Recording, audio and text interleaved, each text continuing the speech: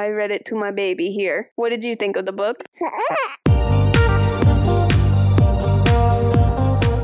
Thank you for joining the Escape With Me book club. Escape with me, Sam Reiner. And me, Hannah Rossell. Into our most recent read. Come with us as we evade reality and go into detail about a new book. We'll be covering the book from beginning to end, so remember, there will be spoilers. Today we are going to Essex, England. Published in October 1920, The Mysterious Affair at Styles is the debut novel of the Queen of Mystery, Agatha Christie. For the first time, we are introduced to the funny little man, Hercule Poirot, and many of the Christie-isms that we know and love today were forged in this book. Now, it's time to look into the book that launched almost 100 more. 100? Yeah, she wrote 80 books. 66 of them were mysteries, and then 14 of them were short story compilations. I don't have enough ideas for just one book. And she wrote them all. So now that we're doing them kind of in order, I've decided to actually research and be useful to our listeners.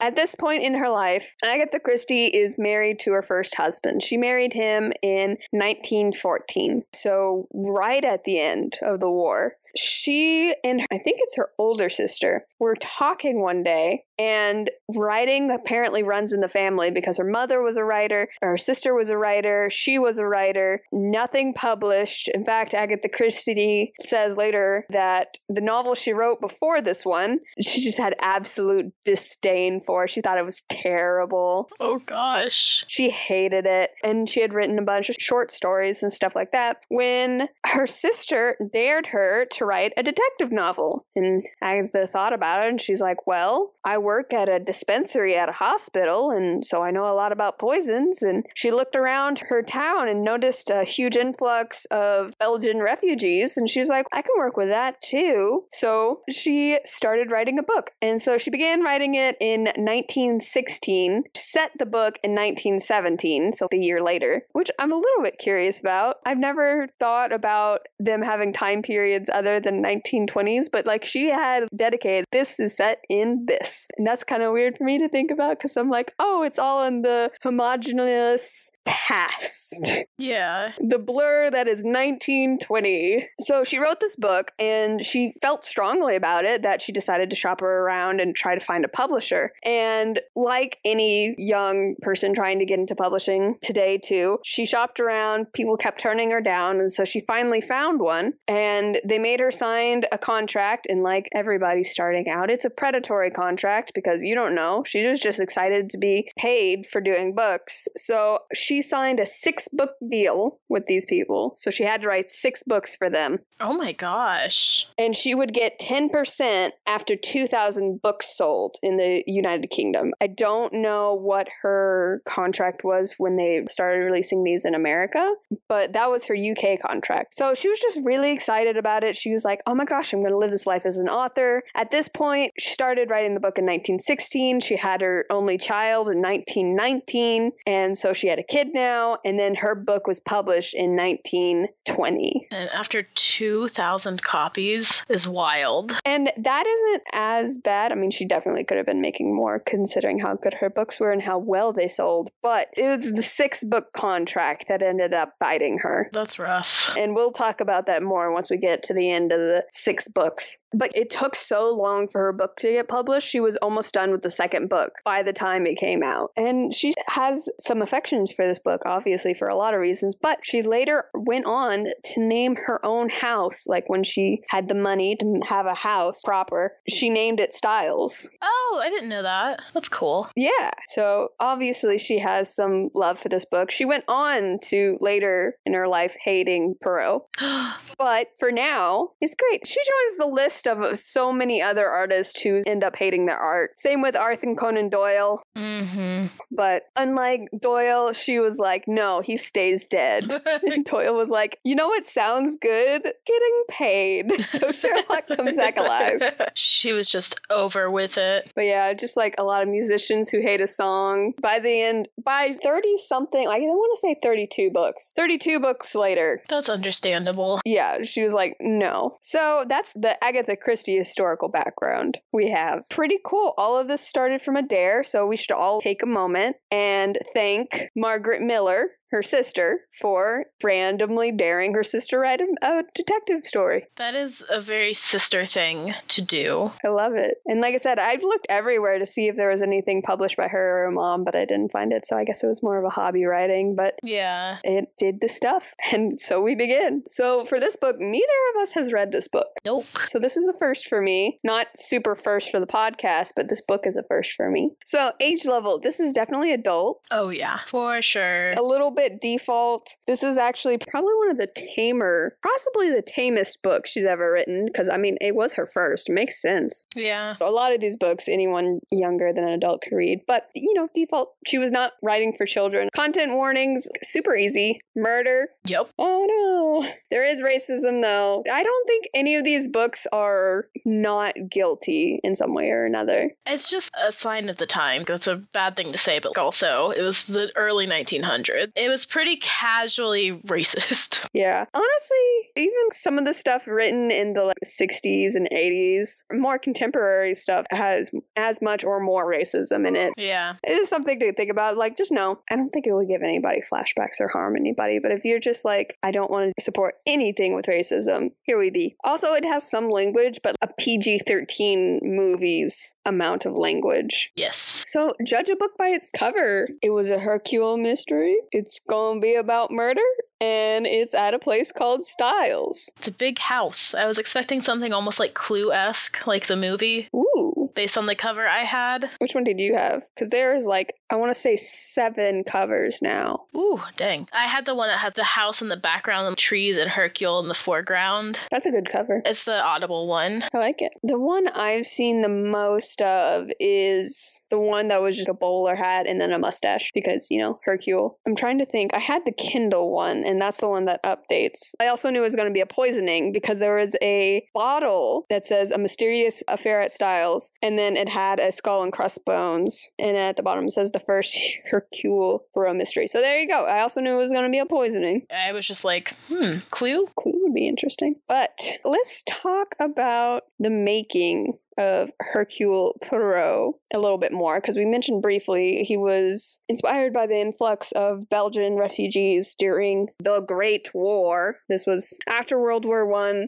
before World War II. Mm-hmm. Along with that, so a couple of things that I find interesting. So he is a retired Belgian police detective, and when he came to England as a refugee. And so most people estimate that during this book, he was at least 65 years old. I don't know how old I imagined him to be, but I didn't imagine him in his 60s. I put him in his 40s for some reason. That sounds about right. But that's at the height of your career, basically. I was thinking late 40s, early 50s. I wouldn't have ever guessed 60s. And so that's kind of a fun fact about him. And because she doesn't do, how some books do age freezes, so their detective never gets any older. Yes. No, he ages. And throughout the book series, the only time his description from the first book is ever changed in any sort of way is when it's to indicate aging. Interesting. I guess none of the 3 I've read didn't pick up on that. And so he doesn't die until the 70s. And so that puts him at 120 years old when he died.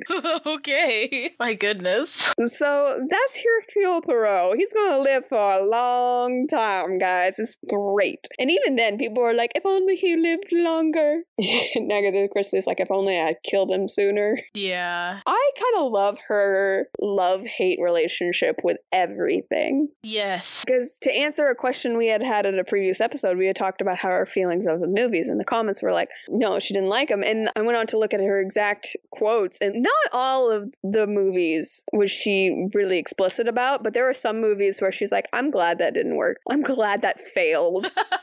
Apparently there was a couple of movies where they replaced Hercule with Miss Marple as the main character. Oh, weird. And she's like, it gladdened my heart that those failed. Don't mix those characters up. No, they both are awesome. but I'm a little partial to the Belgian man. So another interesting thing, because you texted this to me when we were reading the book, but you mentioned how Hercule's kind of romantic. Yes, I was like, he's just a big romantic softie. He really is, and I find it interesting that he's very romantic about other people's love life, but he never has a love interest of his own. Mm-hmm. Here's an example. Nancy Drew has Ned Nickerson. Yes. And even later on, detectives always have a love interest. But he never has a proper love interest like that. And it's because Agatha thinks love interests in detective novels are boring. Boring? Straight up, she finds them the dullest character in the book. I guess because you can't really spend too much time developing that character unless you want to take away from the mystery. You just get kind of stagnant. And as someone who side-eyes romance books sometimes, I understand. Yeah. Sometimes the love interest is the least interesting. And I mean, you love them because they're the love interest, but if you really think about it, They're kind of boring. that's why he never has that. So she has subplots about love, and then Hercule's always like, oh, I would never want to hurt the lady. Mm-hmm. But yeah, she just hates love interest in detective novels. So extra looking at you, Death on the Nile. Hollywood. Why? The modern one, the 2021 one that probably killed the entire revival. I mean, if another one comes out, I will be shocked. I don't know how it did, but it was bad. It was so bad. It's so bad. Oh, gosh. He's not a World War I veteran. He didn't have a nurse love. He doesn't have a scar on his face. That's why he has a mustache. No, he has a mustache because he wants a mustache. He's a refugee. There's nothing wrong with that. He just wants to be fancy. He just wants to be fancy. Anyway. So many thoughts. But the ending also made me mad. Anyway, let's talk about the book itself. Yes. So, this is a fun one. I think this is the first one you read that's a first person. I guess. Because the other two I made you read were third person. Yeah, that did throw me off for a little bit that I was in first person. It took me a couple chapters of listening to be like, oh yeah, right. Yeah, so we have a narrator in this book, Hastings, who's going to stick around for a little bit. Not too long, but for a little bit. He was actually in the army, so there is a veteran. He was injured, and so he's sent back to England, and he ran into his old friend, John Cavendish. What a name. And Cavendish was like, hey, it's the 1920s England, and we still just spend months at each other's houses, so why don't you come on down? So to kind of get into the murder, I thought Alfred was going to die from the beginning. Oh, you thought they were going to kill Alfred? There was trouble in paradise with his stepmom's marriage, and I thought Alfred was going to die. Fair enough. And they were going to think it was John. But no, it was his stepmother, and they still think it's John. Either way, John's in trouble. John is in trouble. Sorry, John. And also there's this really weird subplot where Hastings has a thing for John's wife. Yeah, that was really strange. Hastings. And then also the girl, oh, what's her name? Cynthia. Cynthia? What is happening in this house? I mean, he straight up proposes to her while she's crying, and she just laughs in his face. And I'm like, that had to feel real bad. Yeah, and I also thought that maybe Lawrence was into Cynthia. There's something in the water here that people just need to figure out. Oh, yeah. Anyway, so we have the main people. So Hastings is the narrator, but he's never part of the mystery. So that's kind of why I prefer the third person ones, because like, I don't care that you don't understand what Poirot is talking about, Hastings. Mm-hmm. Just let me get to the part where he explains himself. Shush. But he's a fine narrator. Like I said, he's a part of it, but he's not a part of it because he's flirting with the wife and then kind of with Cynthia and then feels weird about Lawrence. He feels some type of way about everybody. He had a lot of opinions. Yes. I don't know if I wanted or cared about most of them, but he was going to share them. Yeah. That's why I'm not sad that in a couple books he's not going to be there. Maybe he just learns to keep his thoughts to himself. Yeah, this definitely wasn't a Great Gatsby style where having a third person gave you another dimension to the story. So he's whatever. Anyway, he's sitting in the corner being upset that Hercule isn't telling him what he's thinking. So next we have John Cavendish, who we mentioned earlier, who is the main suspect for the police. Then we have Emily Cavendish Inglethorpe, who is, okay, so this is complicated. complicated. She married John and Lawrence's dad and became the stepmom. And then as the dad died, but she stayed as a motherly figure to them. And so recently she's gotten married again to Alfred Inglethorpe, who is the guy I thought would be the dead one, but is not. John doesn't like this situation. He thinks Alfred married her for her money and was trying to redo the will. He's 20 years younger than her and claims to be the second cousin of the servant that runs the household. And he's just a suspicious guy. And so next we have Lawrence, who is John's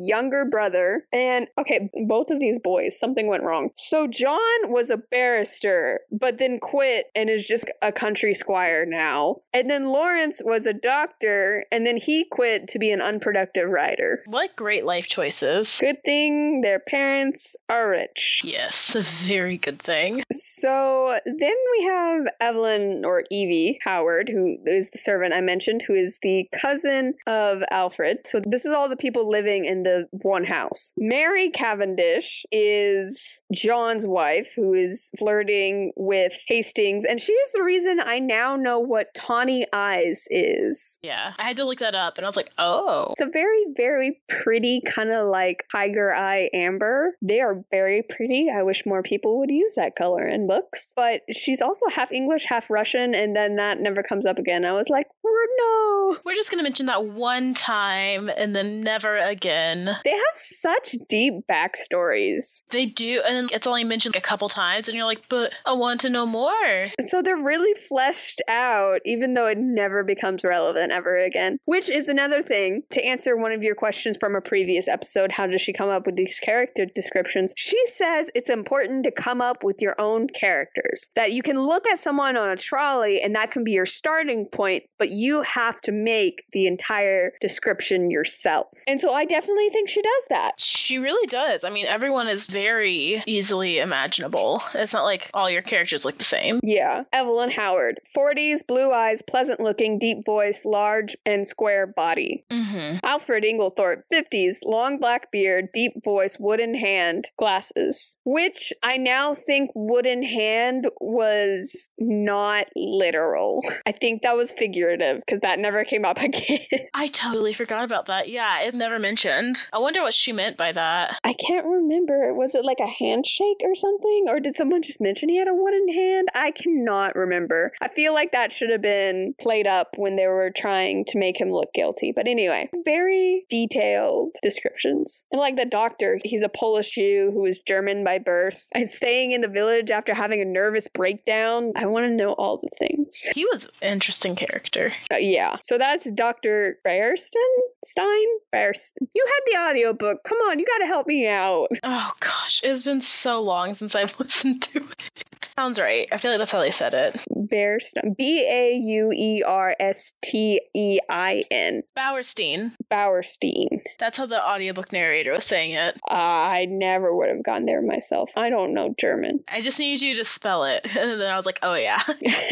So he's suspicious because he's running around with Mary Cavendish, the wife of John. Once again, something in the water, man. He's just a suspicious little character. And then the last person in this house is Cynthia Murdoch. She has nothing to do with anything. She's become Mrs. Cavendish's protege for some reason because she was a daughter of a schoolmate, and then Cynthia was orphaned, and Mrs. Cavendish was like, you know what sounds good? Come live with me, which was really nice of her, and so I do appreciate that. So she's not related to anything, really, but she lives in the house, and so of course she's suspicious. She works for the Red Cross. She also works at a dispensary, so I wonder if Agatha Christie was like, I worked at a dispensary. Let's have a character who works at the dispensary. So there's all of these people in this house, and then you throw in Hastings for a week or two. And then, by happenstance, Hastings runs into an old friend from the war. And there we meet the one and only funny little man with an egg-shaped head and a big mustache. Luxurious, as some may say. Hercule Poirot, who just happens to be in the town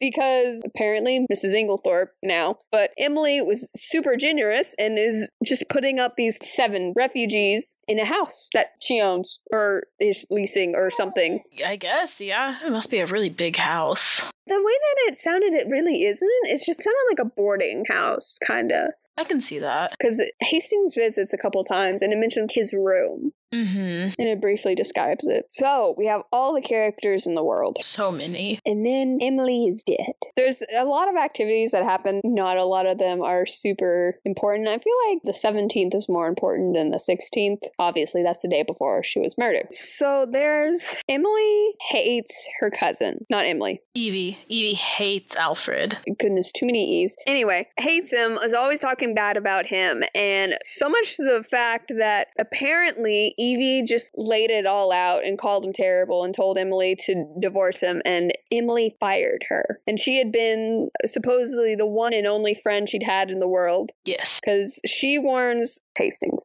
that now that she's gone, everyone else here is just vultures and they're in to get her money and blah, blah, blah, blah, blah. Which, knowing the ending, is actually rather sad. Yeah. And a lot of projection. Oh, yeah, so much. Lots of playing tennis randomly. Yes, a lot of little things. There's a charity event Hastings helping out with because Emily does a lot of charity work, keep them busy and whatnot. But afterwards, Emily's overtired. She's better by the afternoon. Takes Lawrence and Hastings out to lunch, then drops him off with Cynthia. Cynthia shows him around the dispensary. There's a point where Lawrence is alone in the dispensary, which becomes suspicious later. Hastings gets stamps, and that's when he runs into Poirot. That's right. And Poirot, I guess, is living in a house with a bunch of other Belgian refugees. A lot of people. It's a lot of people in a little house. So they get back to the house, and Emily's upset, but they won't say why. So Hastings goes to get his racket because all of the tennis. And Mary seems obsessed as well. So it's strange. And she's claiming she didn't go with the doctor, even though everybody's been seeing her go off to the doctor. And then, after that, being like, oh, Mary, you're upset, blah, blah, blah. Mary goes and has an encounter with Emily. And he hears that Emily won't show Mary something, and Mary thinks it's related to shielding him. Quote, him, end quote. Mm-hmm. Who's him? He was either her husband or Alfred, honestly.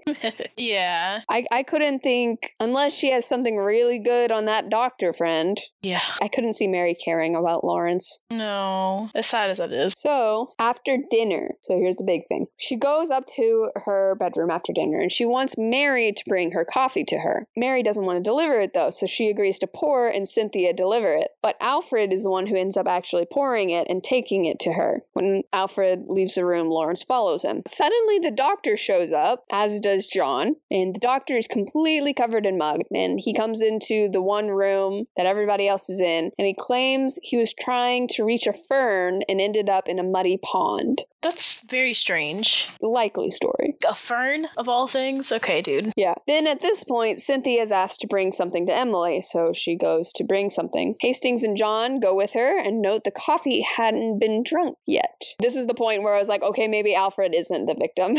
Yeah. I was like, okay, this sounds like you're paying a lot of attention to Emily. Although there were points throughout the book where I was like, are we gonna have a double murder on our hands? Yeah. So Doctor stayed super late talking to people, and then Alfred walked back with him to the town. So at that point, the only person who hadn't been out of the room was Mary. Mm-hmm. So then something goes very, very wrong, because in the middle of the night, near the morning, Hastings is awakened by Lawrence and says there's something wrong with Emily. And so they head that way, and John and several servants are already at the door. It's bolted shut from the inside. They try going in through Alfred's room because there's a door that way, which there's a door on either side to the other bedrooms, and I think that's dumb. It's a very interesting setup. That's just asking for people to come into your room. But I also feel the same way about joined hotel rooms. Yeah. It's good for very specific situations, but if you don't have those very specific situations, it's kind of creepy. It's a little sketchy. They try to get in through Alfred's room, but it's bolted from the inside. Also, Alfred's missing. And so they try to go through Cynthia's room, but it's also bolted. Mary is trying to wake up Cynthia, who's apparently, quote, a deep sleeper, which I knew she had been drugged then. Oh, yeah. Yeah, I also feel like you would wake up and you heard a table crashing and doors being busted down. Yeah.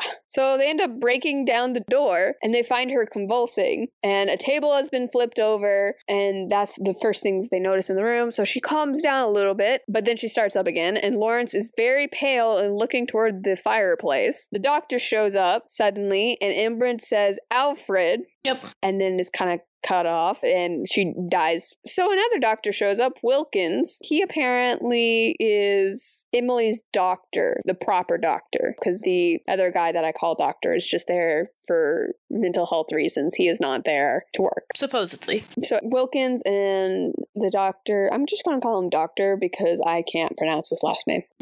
That's fair. So they talk in the locked room for a little while, and Hastings is convinced it's poison. Mm-hmm. And then Mary starts reacting really dramatically before being asked to be left alone. And then she goes off.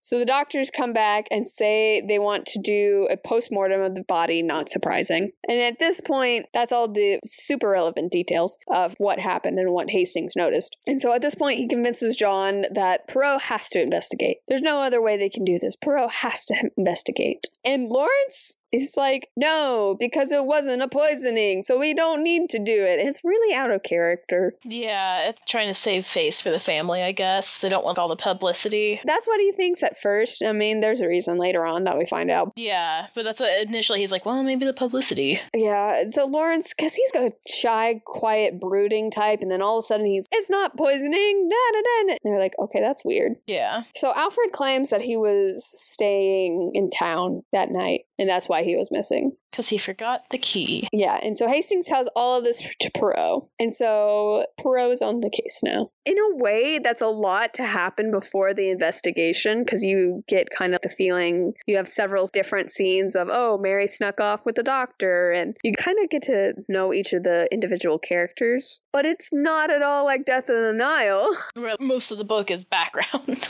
I think it's like 4 chapters before Poirot begins to investigate. That's not bad. That's really not. And you have an okay feel for the characters. You get more of a feel as time goes on. Yes. So Poirot's suspicious because everyone's like, oh, the coffee was poisoned. Clearly it was the coffee. And Poirot's like, Obviously. Then why did the poison react 9 hours later? That's weird. So he goes in and he notices a bunch of things across the room that no one else noticed, of course. Yep. There's green threads. He's interested in key to the writing test. There's a saucepan with liquids of cocoa and rum. And the overturned table with a coffee cup that is just completely smashed to powder. Yeah. How hard did you have to step on that to smash it? Yeah, it wasn't just, oh, it fell over. It was smashed. Definitely intentional smashing. Yeah. And so he looks through her dispatch case, which I think is just a briefcase. Yeah. It was purple, though. Yeah. Let me double check here. Yeah, a container for dispatches, especially for official state or... So yeah. Fancy briefcase. No, it's not a briefcase. It's a box. It's a wooden box. Oh, okay. I see. I didn't look it up. I just was like, okay, dispatch case. Going with it. Yeah, I thought it was a briefcase. It is a box. Ooh, okay. Learn something new every day. Though some of these look like bags. Huh. I don't know. From what I understood, it was a bag. It's a purple bag. Mm-hmm. But apparently some of these are... It's anything that would keep stuff in. So probably a leather bag kind of thing. Yeah. No, it has a key to it, so it's probably a box. I don't know. I am now so confused. I mean, you can lock a bag. I don't know. Not something we use today, so... No, and it also might be a UK thing. But anyway, there's a case filled with documents, and Poirot doesn't pay attention to him, but he keeps the key anyway. And apparently the key was in the lock, and he thought that was weird. He's interested in the stain in the carpet. Yeah. There's candle grease on the carpet, which is apparently what Lawrence was staring at near the fireplace. Very convenient. Which is weird because the grease is white and Lawrence's candle was pink. Convenient candle colors. And Poirot goes to the fireplace and finds a scrap of a will that was burned. Suspicious. Also, he's impressed with the flower beds in the back. Oh, yeah, I remember him making a big deal out of them. Yeah, and Hastings is like, what is your problem? And then it became important later because of course it did. So the green threads are weird because they're stuck in the door in between Cynthia's room and Emily's room, and nobody seems to own anything dark green. And wasn't the door locked from the inside? Yeah, it was also bolted. And so they eventually find out that actually it was a piece of clothing from the attic because they store old clothing there. Oh, yeah, they play dress-up games. Yes. Which is interesting. Yeah, and that's where the racism came in, was during the dress-up game. Yeah. I didn't write it down, but they mentioned that they play dress up, and I just wrote cue casual 1910s racism. Yeah. It was definitely in the costumes, though. So people were dressing up as other cultures and being very racially insensitive about it. I mean, wasn't blackface mentioned? Yes. He was either black-faced or brown-faced. I think one of them dressed up as an Indian. Yeah, either way, I was like, oh, okay, and moving on. And I think at that time, yeah, India didn't get its independence from British rule since 1947, so that's also extra icky. Yeah. Well, That poor audiobook narrator having to read that. yeah, I mean, it just is what it is at that point. Mm-hmm. So I think the major things are the stains in the carpet and then the will. Because apparently Emily changed her will all the time and will do it herself and type it up. Which is interesting. Would she just get pissed off at someone and be like, that's it, you're not in my will anymore? That's exactly what she would do, which I think is how you make some enemies, Emily. Tell me you're petty without telling me you're petty. Yeah, it's that trope of, oh, she's so generous and does all her time to charity, but actually in real life, as a person, not great. It's not very kind. It's more like getting that, so she looks really important and very kind and generous, but actually I think it's more about control. Yeah, for sure. Because the way she talks about how she treats Cynthia, she took her in, but she still makes it known and makes sure Cynthia knows that she's still, I guess in a sense, like beneath her.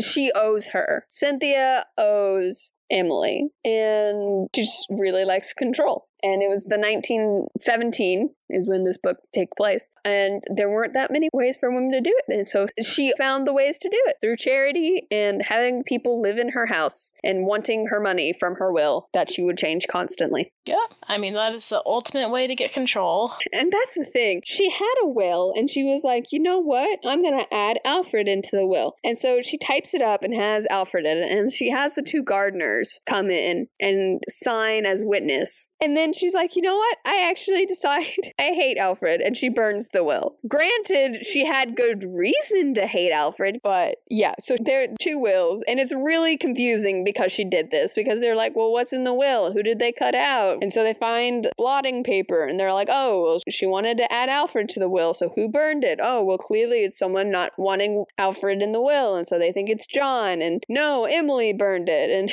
made it as complicated as possible. Yeah, it was mind spinning. So that's a huge kerfuffle. And then we have the coffee cup because they're all convinced the poison was in the coffee. Yes. But it wasn't. But then they're all like, but it's a fast-acting poison. Why would it take this long to take effect? 9 hours later. And so they're all centered around the coffee cup, and then there's a missing coffee cup, and they're freaking out about it. And then there's the crushed coffee cup when they're like, oh, that's the one she drank, but we can't test what was in it. And come to find out, at some point, Poirot is like, hey, if you want to feel better, Lawrence, you should find the missing coffee cup. And Lawrence is like, that's weird. But later he finds the missing coffee cup. Yeah. And it's like a message passed through Hastings, and he's like, hey, Poirot wanted me to tell you to look for the missing coffee cup. And he's just like, okay, I guess. Yeah, so he finds it, and you come to find out Lawrence is the one who smashed the coffee cup, and he was also freaking out about the grease and being like, oh, it's not poison, because he thought Cynthia did it. Yeah. And he likes her, and so he was trying to cover it up, and I was like, dude. Tell me you got it bad. You would allow your mom to get murdered as long as it was Cynthia. So when he found the other coffee cup, though, he was like, oh, it's good. That proves it's not Cynthia. And then there was a point where they're like, oh, it was Lawrence because Lawrence was alone in the dispensary and he put his fingers on the specific type of poison. I think it was strychnine. Yeah. It's strychnine that kills her because they were like, well, why would you go down to the store to buy strychnine? To kill Emily, of course. And so they arrest John at one point. I'm kind of a little all over the place because the book is a little all over the place. It is. I'm trying to just go by subplots here. So, yeah, like I said, at some point they arrest John because they're convinced he poisoned his mom but was trying to frame Alfred so that he would take the blame and wouldn't be in the will and he could have all the inheritance because apparently he owes money to people because he's spending like an idiot. Yeah. And that was another control measure was she would give them an allowance, but a really strict allowance. Yeah, just enough to live on. But not enough to save up and go somewhere. Yes. So that's going on. And there's things like, oh,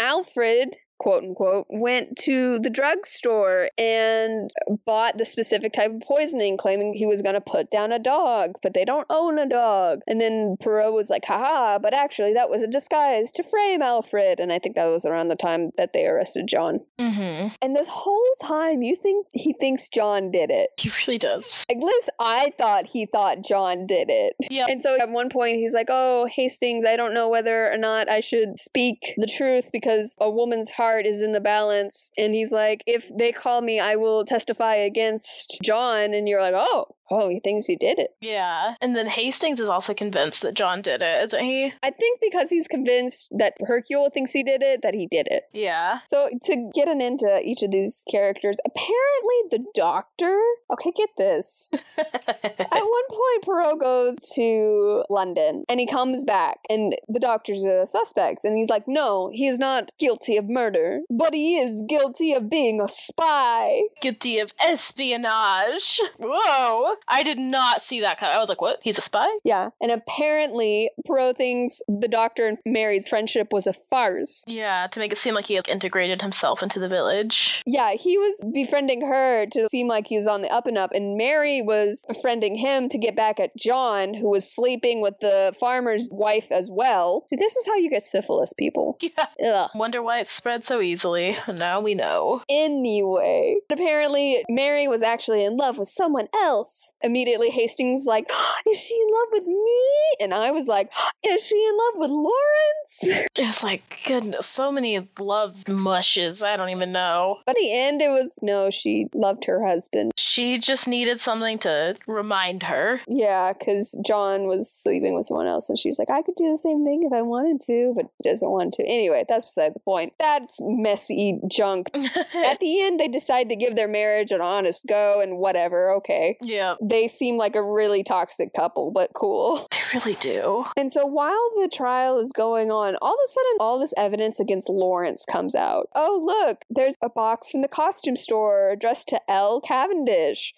That's so weird. Why would he need costume stuff? Because, he had to buy the beard from someone. Mm-hmm. And so around this time, Poirot's like, I know what happened. I can't prove it, but I know what happened. And Hastings like, well, what is it? He's like, I'm not telling you. And so Hastings gets mad at Poirot. Again. Hastings is just easily upset. He's sensitive. Fragile masculinity. He's a sensitive boy. A little bit. He's very sensitive. And he doesn't like that Poirot is not cluing him in on everything, but also he thinks he's smarter than Poirot and then gets mad when Poirot proves him wrong. Yes. He's like, I know everything. I don't know everything.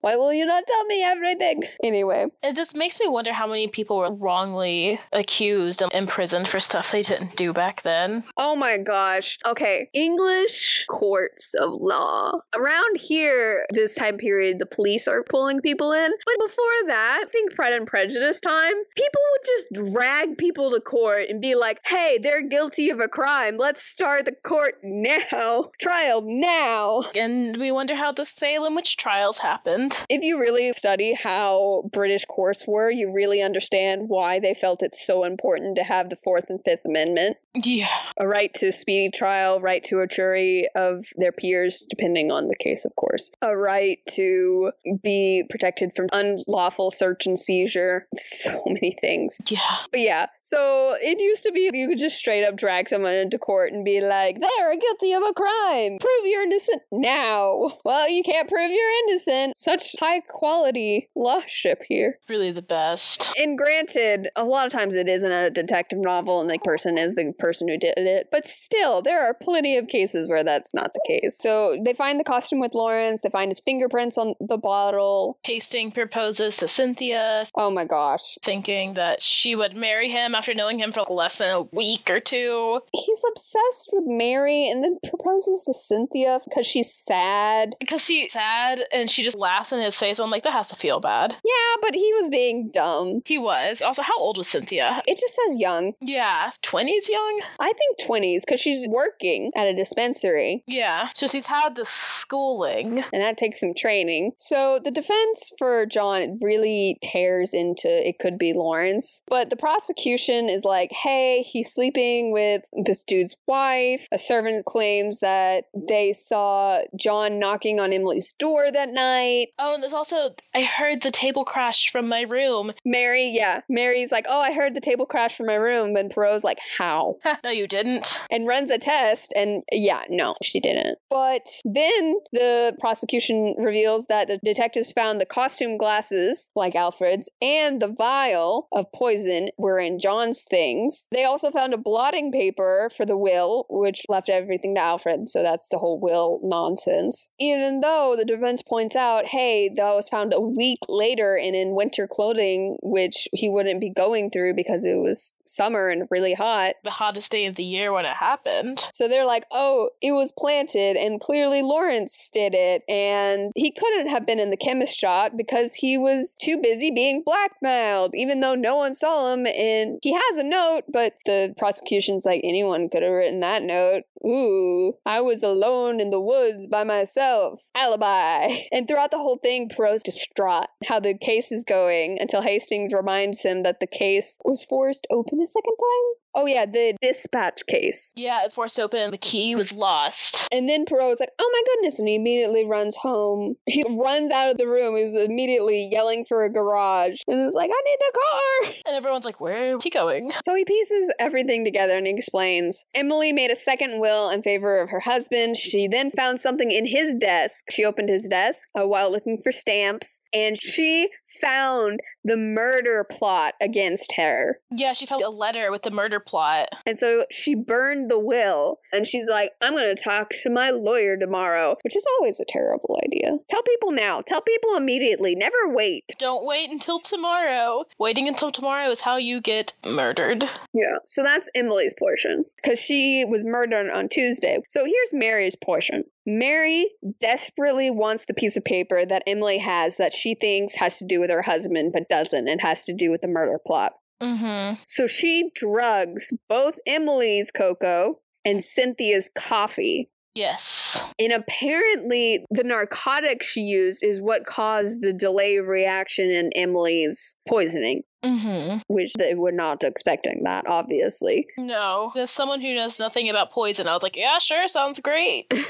Which I will completely agree with, because like I said, Agatha Christie worked in a dispensary and knew quite a bit about poisoning at that point. So Mary goes through Cynthia's room into Emily's, and she's the one who stole the key to the dispatch case. Mm-hmm. So while in there, Emily starts having her episode, which freaks Mary out. She drops her candle, which is white, and that causes the wax on the floor. Yes. And so she rushes out, and with no time to make it back to her wing, because she sleeps on the other side of the house, she wakes up Cynthia and acts like she was waking up Cynthia, who's a deep sleeper, and that's what she was doing this entire time. It's not that she was in Emily's room. No. No, not at all. So later on, she's freaking out. She's like, oh crap, I gave her that narcotic, and what if that did poison her? And so she's the one who hid Cynthia's coffee cup, which is the one that Lawrence found later. And that was what was hinting to, oh, Cynthia could have been the murderer. Did they not just have trash cans? Could she not have just hid it and then just thrown it out? I think she put it in a random vase, too. Yeah, okay. So that was part of it. So Mary was doing some suspicious stuff, but she thought it had to do with her husband's affair and wasn't trying to kill anybody. Yeah. So how was she poisoned? Since they figured out that the coffee had not been drunk,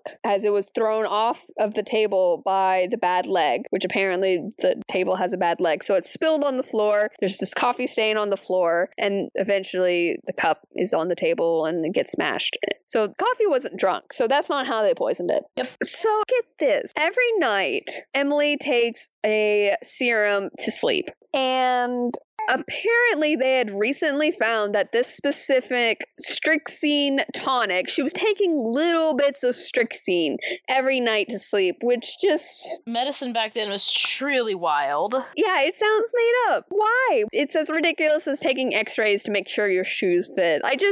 But not only did they do this, but apparently they used to add a little bit of bromide powder to it. Even better. Which causes the poison to separate from the tonic, and so so all the poison is at the bottom because it's the heaviest, apparently. And so when you take your final sip, you take a crap ton of poison. I mean, that's one way to sleep really well. Oh my gosh. Forever. And so this was supposed to happen on Monday when the bell was broken, but she forgot to take it. So at this point, Poirot, he's explaining this in a room with everyone because, detective, that's what he does. And so he's like, plot twist, Evelyn and Alfred have been working together from the beginning. Evelyn wrote him, was like, hey, I have this idea. And Alfred, who is not as smart as Evelyn, was like, yeah, that sounds good. And so he goes and seduces Emily into marrying him. And then Emily is the one who's providing the serum to Emily every night. And so she's the one who knew about this and added the bromine powder so that she would poison herself with her serum. And then, okay, so here's the thing. This is where it gets extra convoluted, where it just gets very extra, in my opinion. Yes. They wanted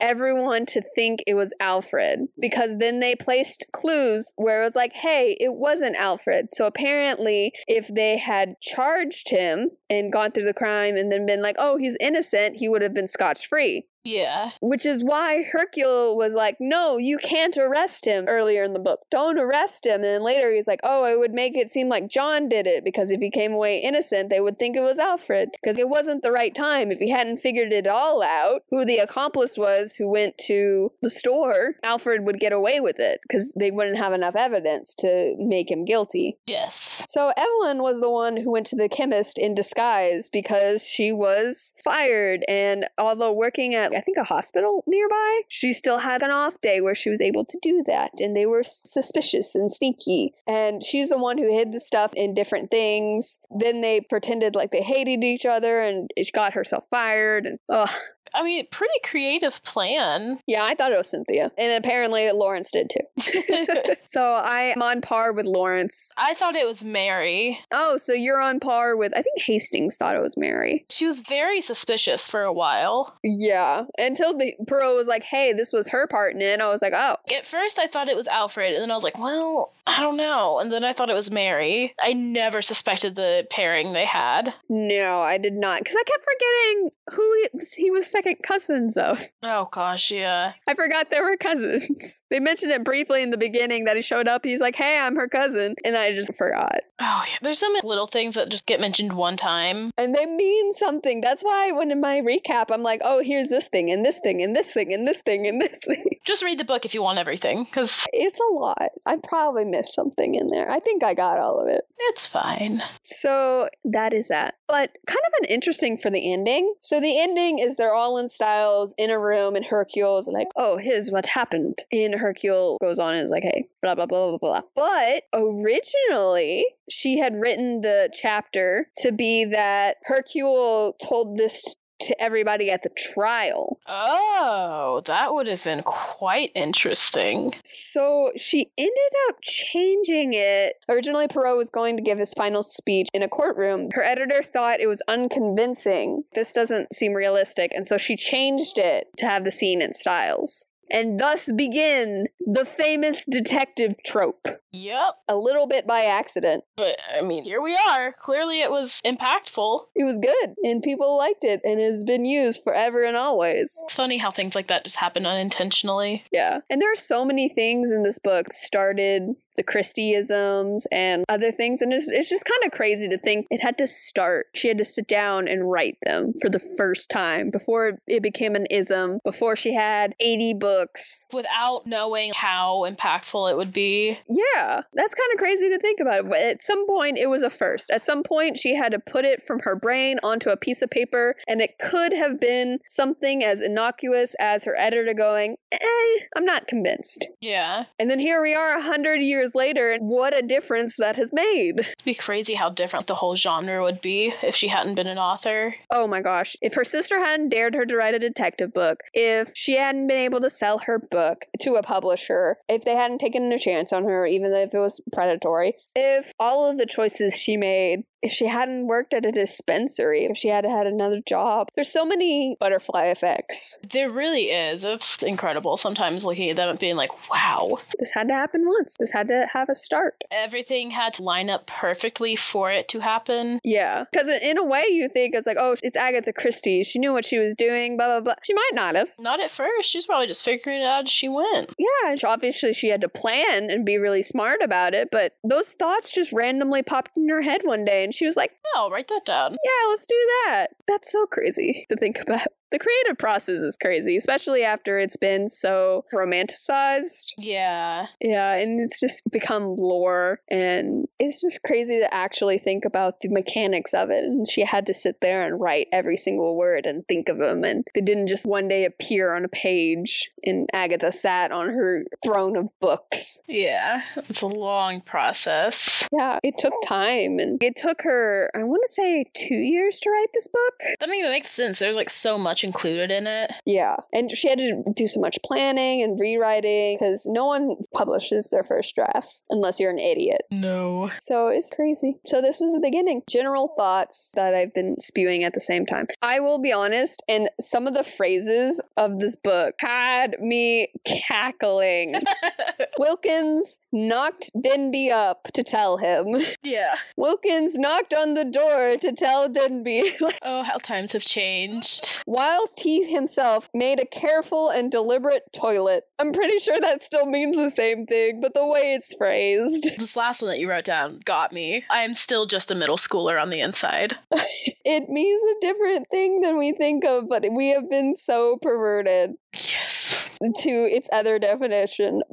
And finally uttering an ejaculation of satisfaction. Oh my gosh. It was not a sex scene, I swear. I would have put that on the content warning. Once again, I want to know, how many takes did it take this poor narrator on some of these? They probably had a 12-year-old brain. They were probably fine. They're professional. It's fine. But yeah, some of the phrases.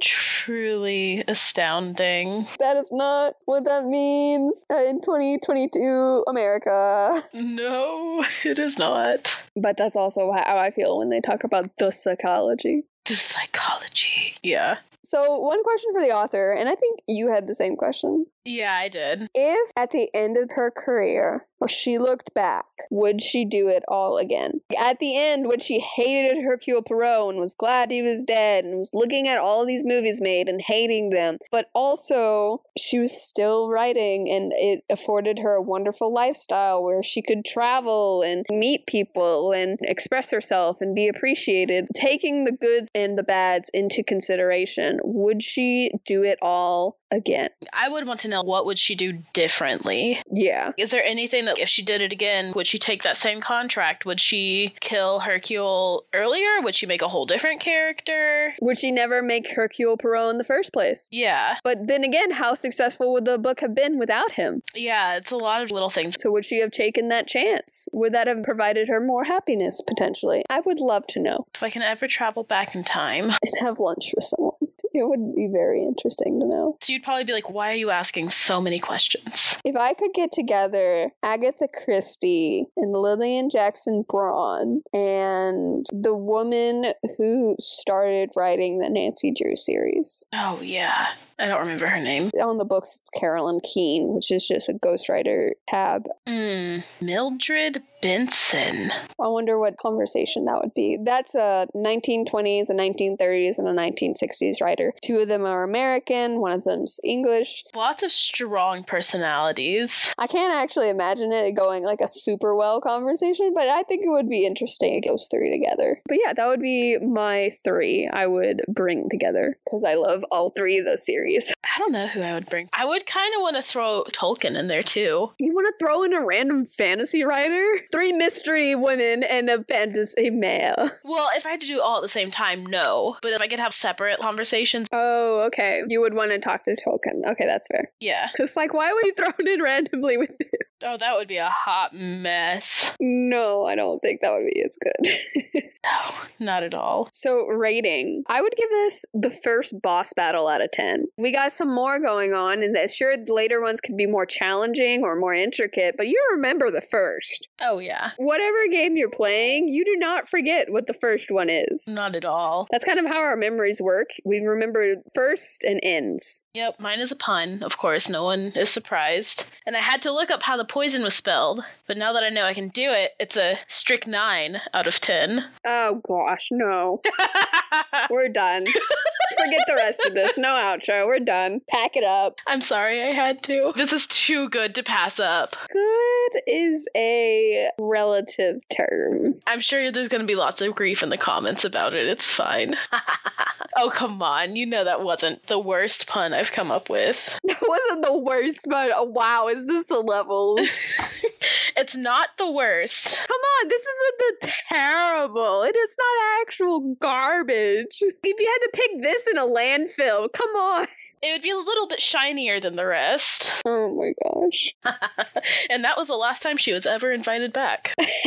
And the series died. Read again. I'd read this book again. Oh, yeah. I don't think I've read one of hers where I'm like, I would not read this again. I would. All of them. You read it or listen to it. Again, you pick up on things. Yeah. Little things you didn't notice. Like, I was looking through my notes and I was like, oh, I forgot about that. I forgot about that. Yeah, it's sort of having the hindsight of knowing what happens. Yeah, because Perot's really good about summations, but there's still little things. You're like, oh, I took that for granted. Or I took that at face value. Yeah, exactly. So yes, I love it. Favorite of the series so far? All right, so you have 3 books now. Uh-huh. I would say this one. I agree with what you said about, or what you're going to say. I'm reading the notes. Rude. About murder and Death on the Nile. Plus, Death on the Nile is just, there's so much preliminary detail that I was just like, oh my gosh, can we get to the murder, please? Yeah. So my note says she's referencing Rude, by the way.